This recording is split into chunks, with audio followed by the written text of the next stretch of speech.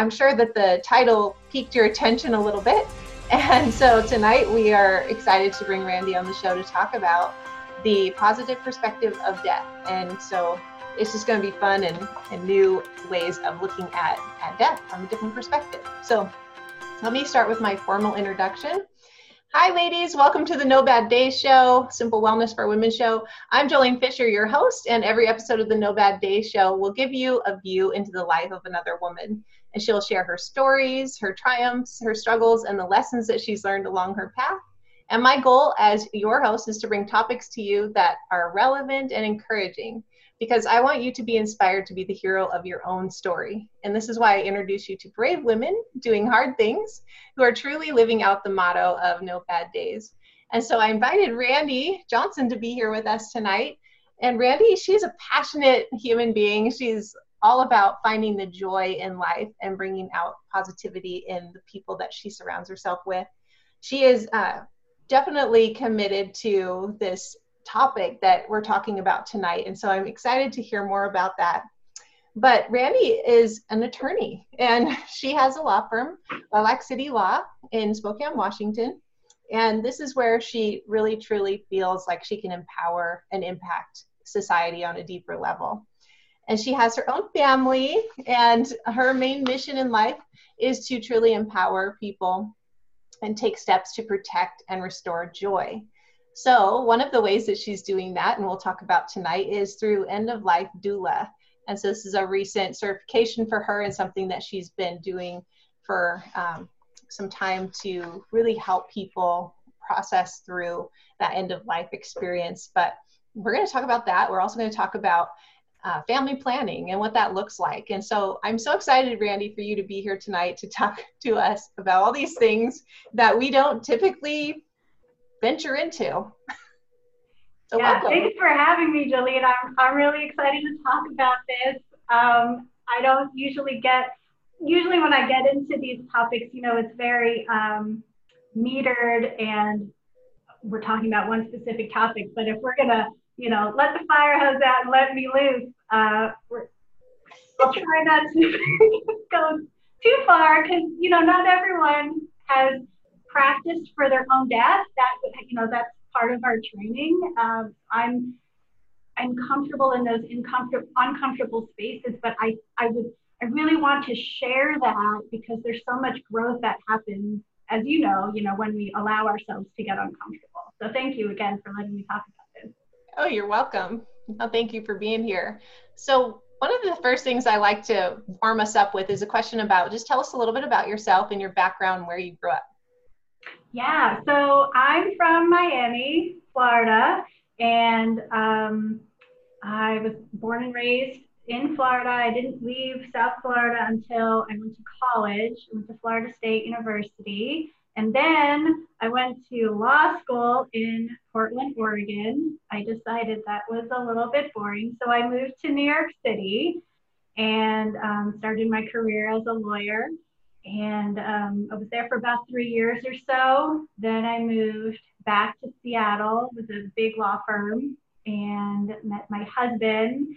And then we moved to Spokane, Halloween of 2012. That's our Spokane anniversary with a 4-month-old. And here we are. I've been here ever since.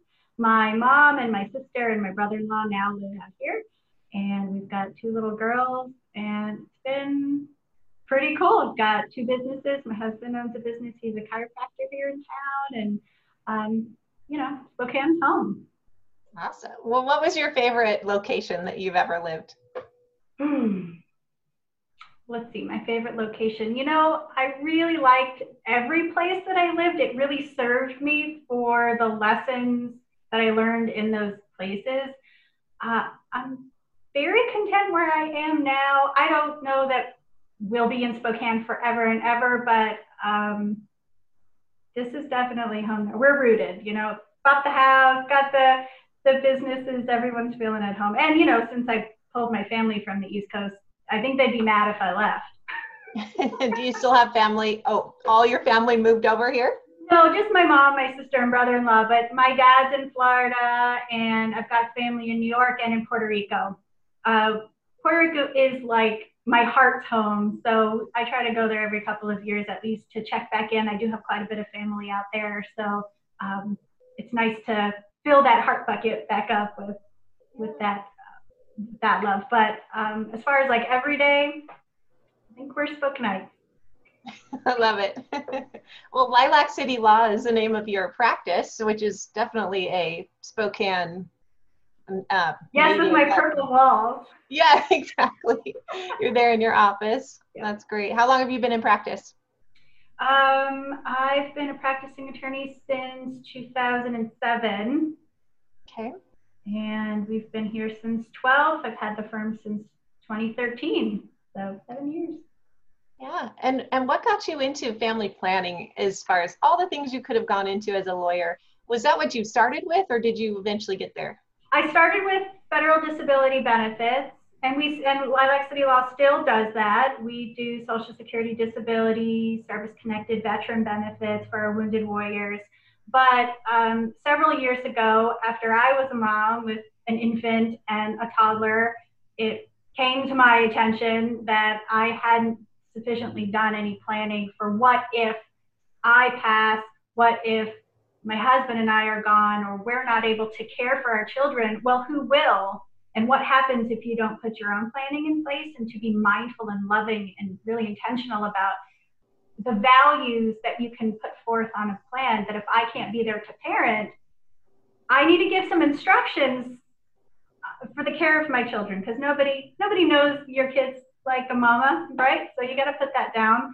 And so I got my own counsel and figured out, went through that process and was like, whoa, I do law for a living. Who else doesn't have this done that's a mom and dad of little kids? Oh my gosh, everyone.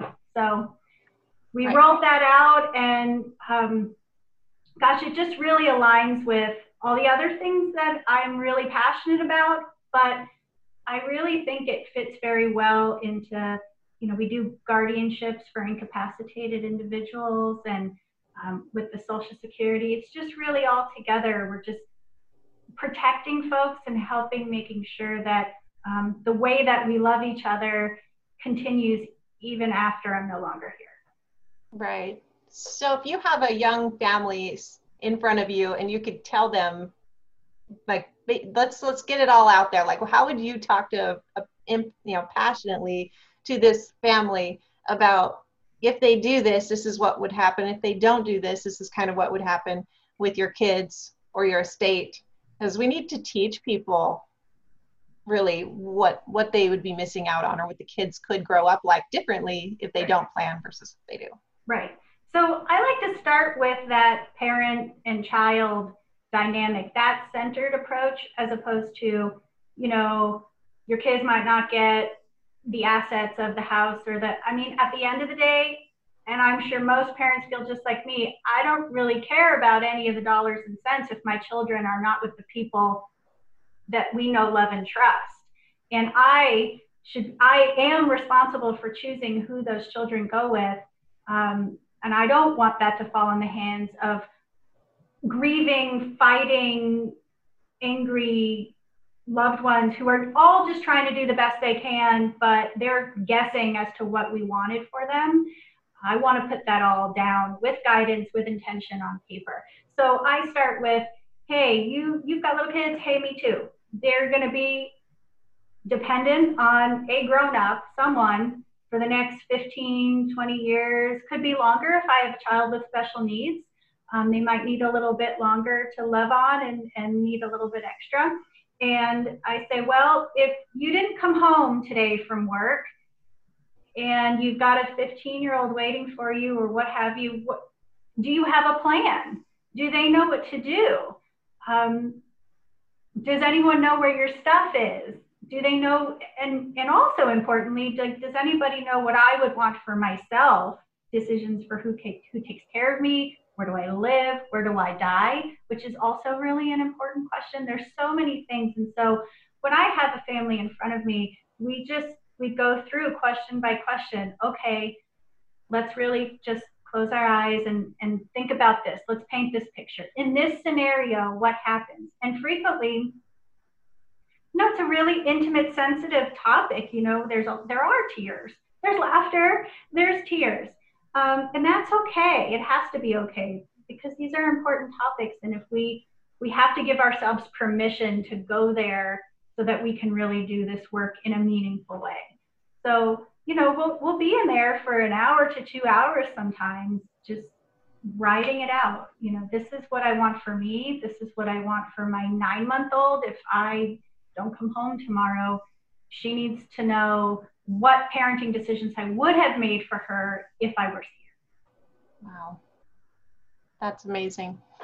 So we're talking about a will is what's going on with your estate, as well as what's going on with children. So, but running the whole gamut of ages and whether people have kids or not, what do you recommend is just kind of the baseline for people in terms of estate planning or family planning? Right. So certainly if you don't have dependent children, we don't need to talk about guardians, right? We can just eliminate that part of the conversation, which takes up, at least in my office, a whole, like the biggest conversation, because I like to start there because that's the most important person if I can't be there for them. But if we don't have children to talk about, or they're grown and they're making their own decisions now and everybody's great, I think everybody needs a will. Even if you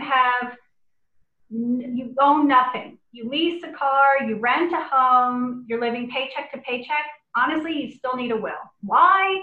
Because you want to say to the world, this Johnny is the person that I want to be in charge of whatever needs to happen. Something still needs to happen after someone dies. Let's nominate the person. Let's pick that person out that we trust, who's just going to be in charge of doing the paperwork or making those calls to, you know, what happens with my body, you know, if for final arrangements. That's an important set of decisions too. So it's not just about money. It's also about how do we want to be remembered, and very much choosing that person sets the tone for how we're going to be remembered.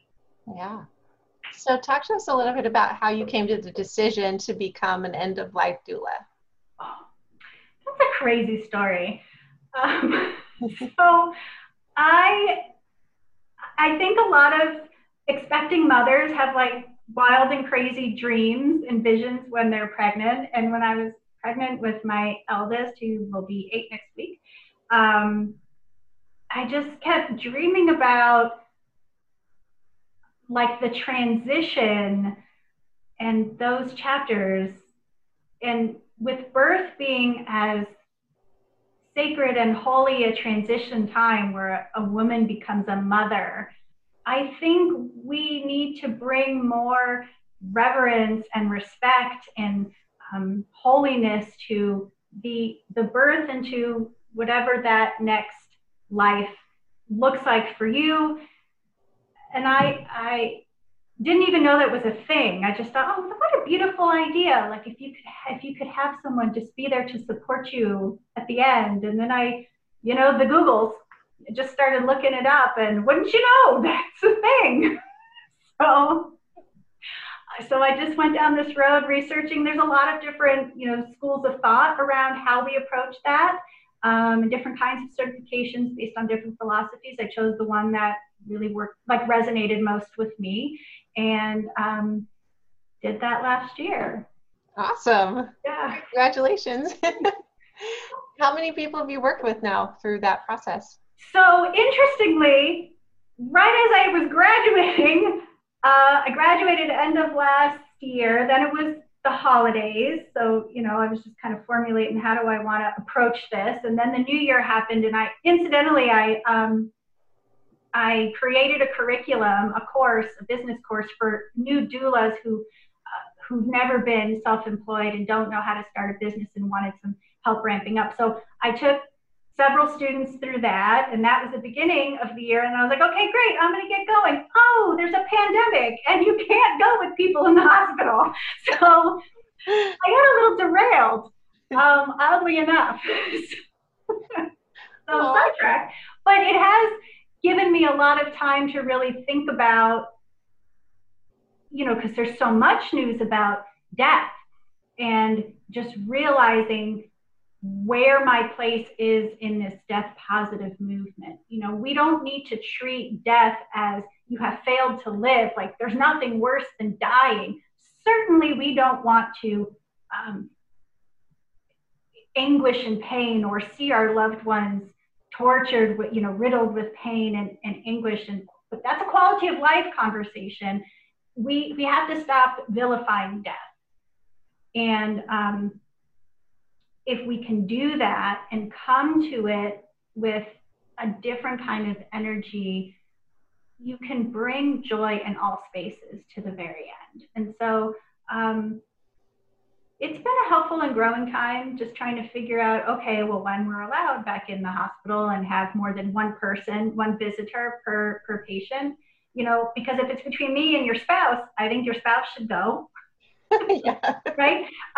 But we have set up some ability to do Zoom. Oddly enough, like even in a death space, we can still do that. You know, virtual vigils are a thing. Being able to hold virtual funerals are a thing, because people can't come together now where they would.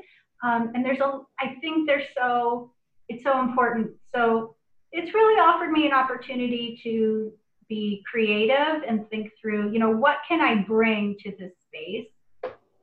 My particular interest in the transition of end of life is working with families who are needing to say goodbye to babies and children, and working with the young person, but also with their parents primarily, and helping facilitate that conversation energetically, spiritually, emotionally, because I mean, there's not even a term. I think death phobia is like the worst of the worst when it comes to parents who have to say goodbye to a baby, born or unborn children. There's not even a word for that. You know, you have widow and widower. You've got, you know, you've got terms for that, but you don't have a term for a mother who's miscarried or a mother who has a stillborn baby. Like, there's no word for that. And that really needs to change. So that's the space I want to help be with that person as they're actively transitioning through that. So. Yeah. And what about beyond just the day that person passes? How do you support people beyond that? Yeah. So yes, of course, it's those last hours, the last moments, sitting vigil. I believe nobody should ever die alone. That's really important. Someone should hold the space there. But you're right. End of life doulas are frequently hired when a person receives a terminal prognosis. Maybe that's doctors never know, of course. You know, it's like they never know when your baby's going to be born. They don't know when you're going to die either. But, you know, they have a sense based on lab work and objective measures. Maybe we think you have 3 months, 12 months, what have you. And at some point along in there, a person says, I would really love some support to help me have conversations with my brother whom I've not spoken to in 30 years. Or I'd really like someone to sit with me and help me make phone calls, or help me just cry, do that ugly, ugly cry that I don't necessarily want to do in front of my wife. Oh, but you want someone to have to witness you. It's really important to be witnessed in our grief and to witness others in grief. That's how we can heal and reclaim our joy after a loss, is if we don't hide, we don't stifle you have to let it out 100 times if you have to, but you know, it's okay. It's okay to cry. And I think that's also a space that end of life doulas can really empower our communities, is just to hold space for that. We have group, in ancient times, there used to be grief rituals, community grief rituals, and not because we're all centered around a person who has died, not a funeral, but like once a month, once a moon quarter, the community would come together and grieve collectively, grieve for ourselves, and not just for a death, but grieve the loss of an opportunity, grieve the loss of a job, grieve the loss of whatever. We lose so many things, and it's okay to just not be okay with where you are right now. Yeah, and being connected into the community as to where people can find help for their grief after the loss of a loved one. So I'm assuming that end-of-life doulas have connections in the community of places they can go and see. Yes, we are connectors to resources. You know, we're not therapists, we're not medical professionals. We're here to support and to encourage and to empower.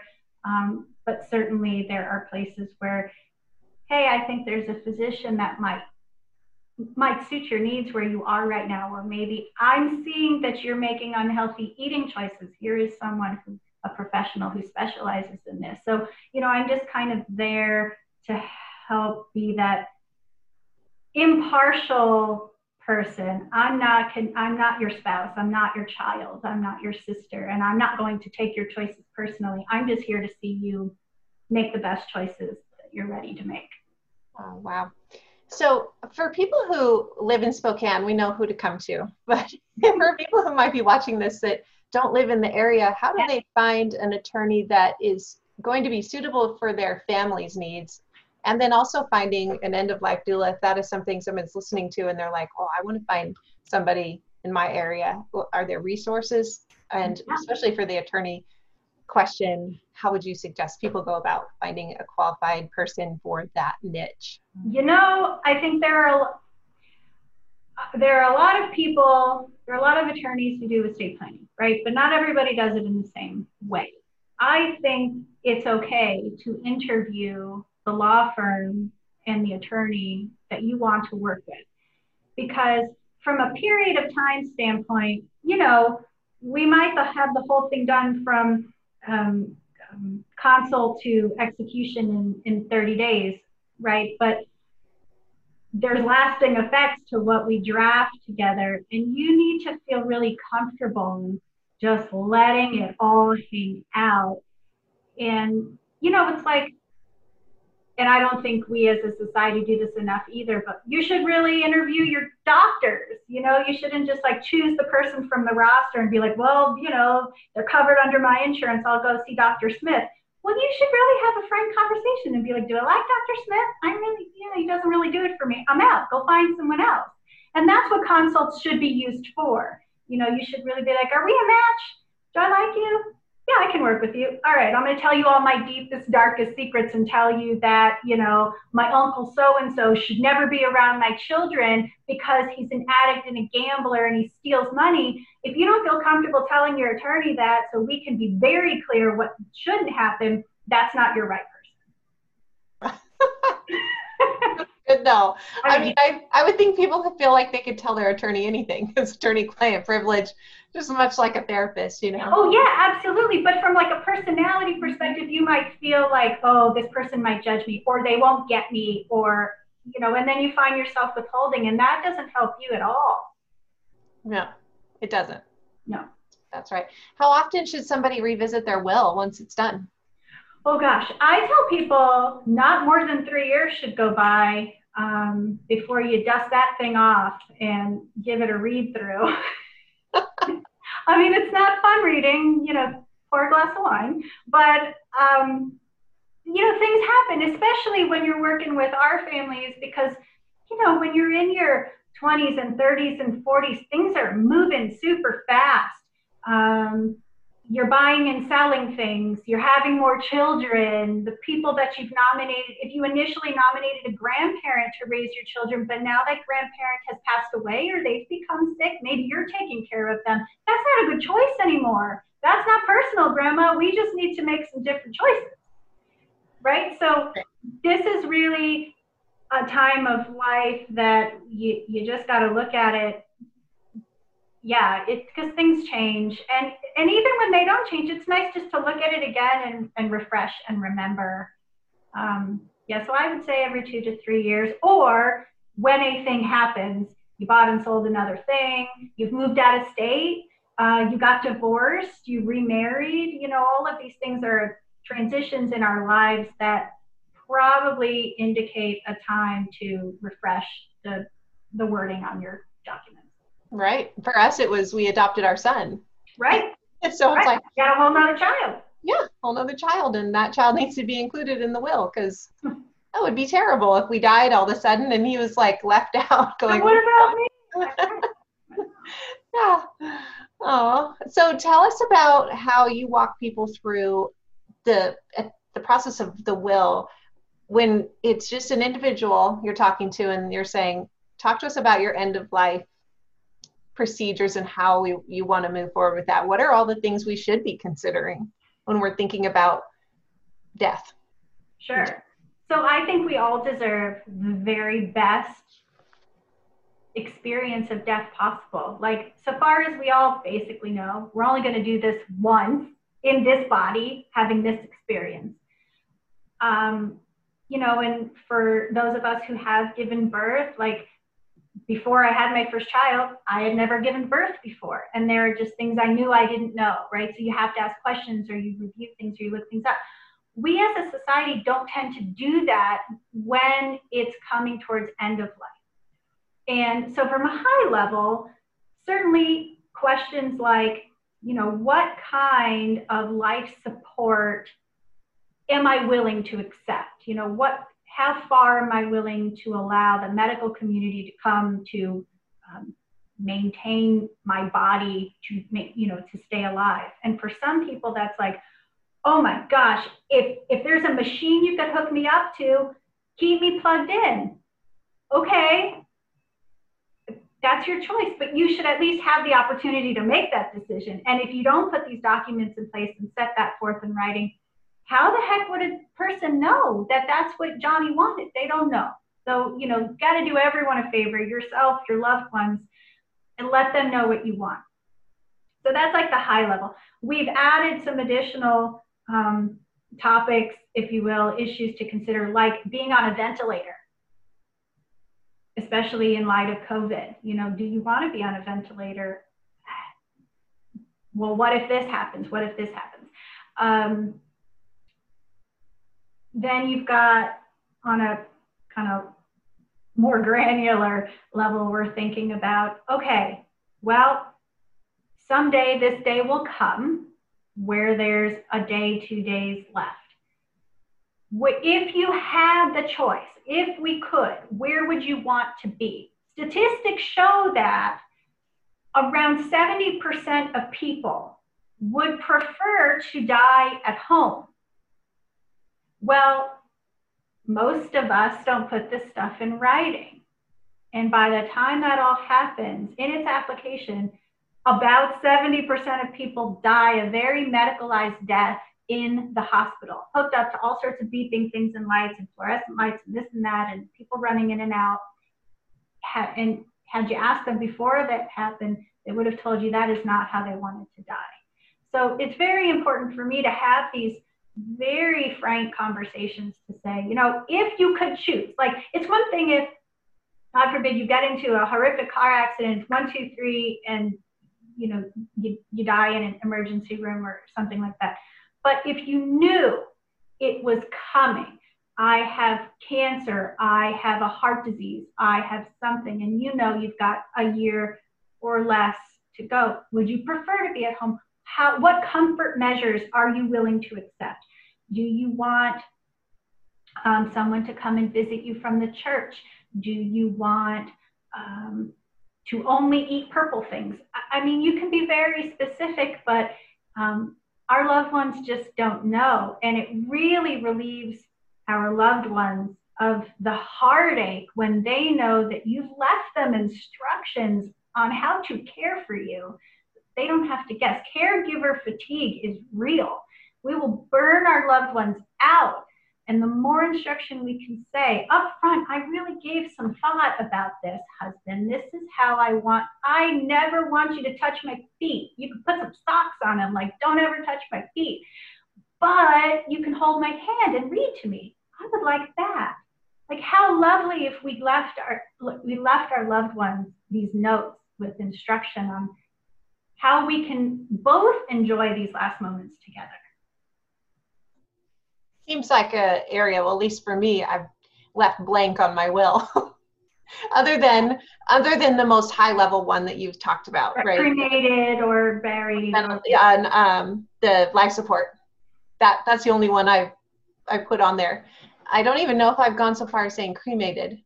So, and those are things like funeral directors will tell you, those kinds of conversations, those decisions will break up families, because child number one thinks, well, when we were at the lake last, mom was saying she wanted to be cremated. And child number two says, no way, we were picking out our headstones 2 years ago together. And now we have a fighting family. Okay. Yeah, that's important to have it in writing, not just say it out loud. Yes. Randomly. What are some things that are binding in court versus some things that aren't, like things that are said, like cremation, for example? How does that get worked out in a family structure with no will? It becomes really a circus, unfortunately, because whatever you told, your daughter, but your son heard differently, at some point a decision will have to be made, and whoever ends up being the person represented, the executor, that kind of thing, they'll ultimately probably be the person to make that decision. And then anyone, the person whose ideas about what mom wanted didn't get played out, it just becomes like lasting wounds on the family. And it shouldn't be over, someone's death. Right. But if no will is in place when a family member dies, what happens? So if no will is in place and you die intestate, the state in which you live also has a plan for you. So there's one. So you were asking me, like, what happens if somebody doesn't do anything? Well, it'll still all get distributed, but it's going to take probably a lot longer. It'll probably be more expensive, and likely somebody or other's feelings will get hurt. And they're all going to inject their own ideas of what the person who died wanted for them, didn't want for them. We should have given to Johnny. Oh, but he's an addict. Oh, but he already took the good china. They're going to fight over just every little thing. Oh, the cousin went in and took the pool table. That happened. It's because grief, unhealed grief, it just brings out, sadly, like some of the ugliest parts of us. When you don't really feel like there's a place, you didn't have that last conversation, and you wanted that I'm sorry, or you wanted that goodbye, and you're angry and you're sad. We don't always make the best choices in that space. I can imagine that would be really difficult, and I haven't had to be in that space yet. My parents and my husband's parents are still alive, and I haven't lost a brother or sister yet, so no one directly related to me that I would have to take care of has passed yet. But one of the things that's crossing through my mind right now with our will, my husband and I's will, is that it's in a little folder downstairs in a downstairs file, and I don't think anyone knows where they would find it. So what are your suggestions on that? Just like explain that to us. So someone other than the two of you needs to know where that is. There are a couple of choices. So many of us here in the Northwest have safes at home where we keep important documents. I think safes are a great place to put it. I don't think we should put it in our underwear drawers or just, randomly on our bookshelves. It should be a protected item, because we never want it to be said that maybe so-and-so tampered with it. You don't want to get into those conversations ever if you can avoid it. So the person that you nominate to be your trustee or your executor, whatever, they should know where it is. Other people, especially our elderly population, they very much like the idea of those safety deposit boxes, at a financial institution. That's cool. You can do that. And so what I tell folks there is, if you want to have one of those, you should put that person, that executor's, the personal representative's name as okay to get into that safety deposit box. Otherwise, you've just sort of hidden it from everybody. So somebody needs to know and have access to get in there. Because the only other way they would know is if they knew who our lawyer was, right? Right. And most lawyers aren't keeping the originals to your wills anymore. So used to be that attorneys would hold on to the original, give you a copy, maybe, and then someone died and the loved one knew that, Attorney Johnson did this. But what ended up happening a lot of times, and I think why that habit has fallen out of favor, is that, people sell law firms, people retire, attorneys die, the building burns down, and now the attorney's like, oh crap, that was your only copy. That was the original, right? So at least for our office, we return to you your originals. We'll keep a cloud copy secured up there in case your house burns down and somebody needs a copy. There is still a backup somewhere, but I'm not holding the original. Yeah, because like you said, something can happen to you, and if it were stuck in the cloud somewhere, not accessible, I mean, it has to. Right. I think a lot of people have experienced this when you've been to, like, your family went to the family physician for 30, 40 years, and now the guy finally retired, and they're like, oh, where's my medical records? I don't know. Yeah. Oh gosh. Well, is there anything else that you want to talk about that you're passionate about right now that we maybe haven't covered yet? Those are my biggest passions right now, are to really invite these conversations into our homes. When we're sitting around having conversations about the state of the world, the really difficult conversations we're already needing to have about privilege and racism and resources and economy, we should and can also be having conversations to say, Mom, if you get sick, what do you need me to know? Help me help you and help us. I'm a parent. I need to nominate someone to raise these babies for me if I can't. And these are conversations we need to be having often, openly and often, and get it down on paper. What if somebody doesn't have a lawyer? Can they just write it down? Is that even a binding document? Oh, I don't recommend you do that at all. I know you don't. No, don't do that.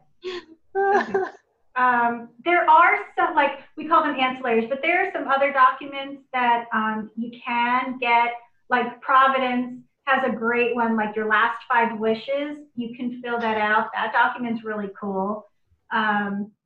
My law firm, actually online, we've got a bunch of free resources, and one of them is a guardianship nomination form. There's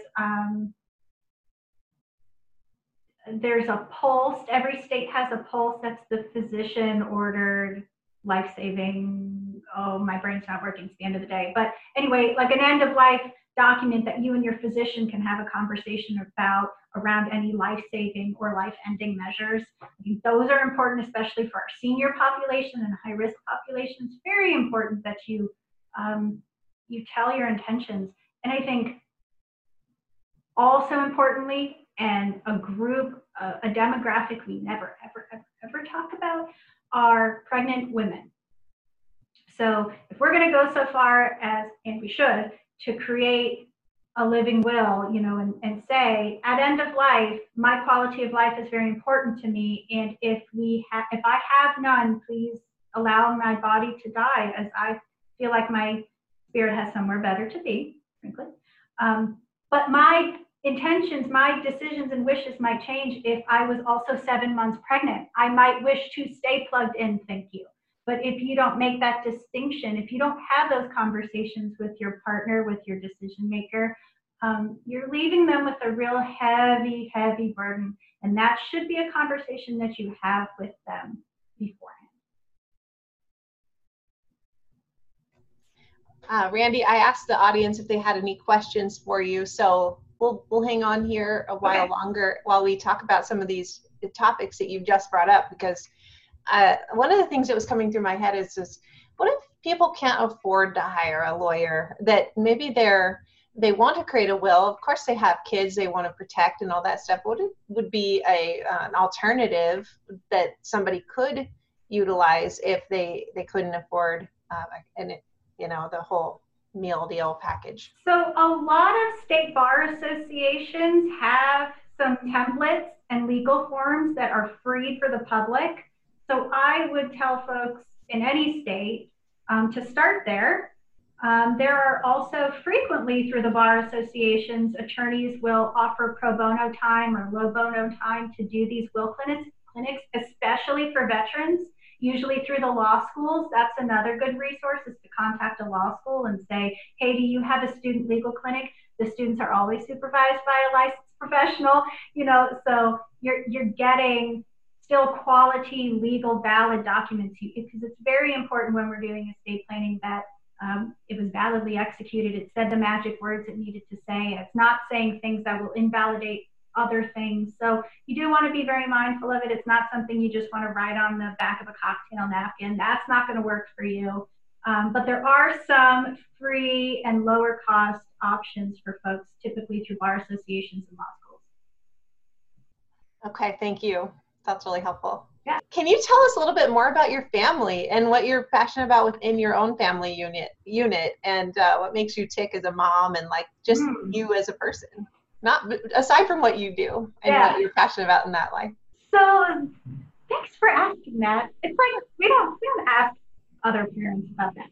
So I do think about that a lot. And my kids are young. I'm raising girls, and it's very important for me to raise independent young women, that they don't have this mindset that they'll be rescued or swept off their feet or Prince Charming's going to come. I want them to feel very confident and secure in their own decision-making ability, and that they feel competent and confident in doing those life skills that like everybody should know. It shouldn't just be our sons that learn how to change a tire. It shouldn't just be our sons that know how to clean out a gutter or make appointments for things. Like we need to be teaching our girls how to do all of these things too, so that they feel empowered. Even if they don't want to, cool, I don't do those things, but I should know how to do them, right? So that's really important to me, teaching my children independent life skills. I totally 100% agree with that. My husband went out of town not that long ago, and I was like, hey, girls, get in here. And I was remodeling my bedroom, and I was like, I need your help mounting this TV to the wall. And so I taught them how to use a drill and how to drill into the wall. And it was so fun. And I was teaching them new terms. They didn't know what the word flush meant. Like, make the nail flush with the wall. They're like, what is that word? Like, oh, my gosh. Yeah. So independence, super important to me. Like, you got to know how to take care of yourself. And the other thing is to have a real healthy sense of play and adventure. There should always be time. And I think so many of us who are type A, and probably most of the women listening to this podcast, I'm sure are all, like-minded. And I feel like I always got to get things done, and we got to get the work done, and we got to do this. It's super important. And I have to really stop and remind myself that, look, those things are going to get done when they get done, but it's also okay to stop and play, because that when I allow myself just to rest and to play and to enjoy the moment that I'm in, that's where we birth creative ideas. And if we're always go, work, there's no space for that. And it's a really good way, we workaholics, I'm a recovering workaholic, I'm trying to practice that daily. That's where we can hide out, because that's familiar. It's familiar for me to be busy and work. It's unfamiliar and uncomfortable sometimes for me to be like, I'm just going to sit here in the backyard and listen to the birds and see what happens. And so I'm really working. I'm parenting mindfully, consciously, when my children are small, to say, we don't have to work all the time. Like this homeschooling thing, like we were not doing school all day long. We were not doing that. And I'm not fretting about it. They're okay. Yes. They were playing outside. It's fine. It's good. Yes. One of my math assignments for my youngest daughter, who just turned 16, was we put a mural on her wall, and we had to measure it out and mark like half the distance, and use this a leveler and a tape measure and do some math. And so she's learning skills. I love that kind of school where you're busy doing something useful for life, but at the same time learning. So yes, we cooked. That's math. There's instructions. We got to read the instructions. Like, okay, we baked bread. That's school. Cool. Let's go outside and play. Like, that's great. You know, so I think play and adventure, independence. There was a third thing. Oh, I am very mindful about how I talk about myself and my body around my children. I love it. I have never once used any derogatory terms about how I look or how I feel around them ever. Right. When we're talking about food choices, it's never because it's low fat or low calorie or whatever. It's just because it's delicious and it's organic and it's fresh and it tastes good. And when I go to the gym, it's to get strong, and it's never to get skinny or to lose weight. And I'm very mindful of that. They're going to feel that regardless, but they should always, I'm always talking about like, oh, I look lovely in this, or I'm beautiful, and so are you. And we need to hear that. So true. Oh my goodness. Positive self-talk, not negative. No. Positive self-talk, is you're all about the joy, right? And empowering women, which includes your little women in your life. They need to feel joy in their own little bodies too. Yeah, I love that. Especially, I'm raising 2 girls too, so I really, all the things you said, I totally 100% do in my life too. And now they're 16 and 17, and I see the fruits of that. That's so great. Yeah. Great. So I love it. Well, you are a woman of adventure. I see on your Facebook, you guys are doing all sorts of things outside and having fun as a family. So that's just what it's all about, having fun, making memories. As you, like, kind of a conversation I had earlier with my son and daughter today was that when I went and visited my mom and dad recently on a trip just last week, we brought 8 teenagers across the state to go visit my mom and dad. And I was like, they're still like 70 and 64. That's their ages. But you never know. Like, why not go experience life and create memories while you have them around? Because any one of us could turn around tomorrow and not be here. And so I think that's important to be mindful of as well. Creating lasting memories. Yeah, that's what it's all about. Yeah. Well, I really appreciate you being here today and sharing my story. Thanks for having me. This was really fun. Good. I'm glad you liked it. Interview style is less painful, right? It's like, just you. Just your life, who you are. For now, we'll just say goodbye to each other, and thank you for being on the call today, and we'll catch up later. Thank you. You're welcome. Okay, bye, Randy.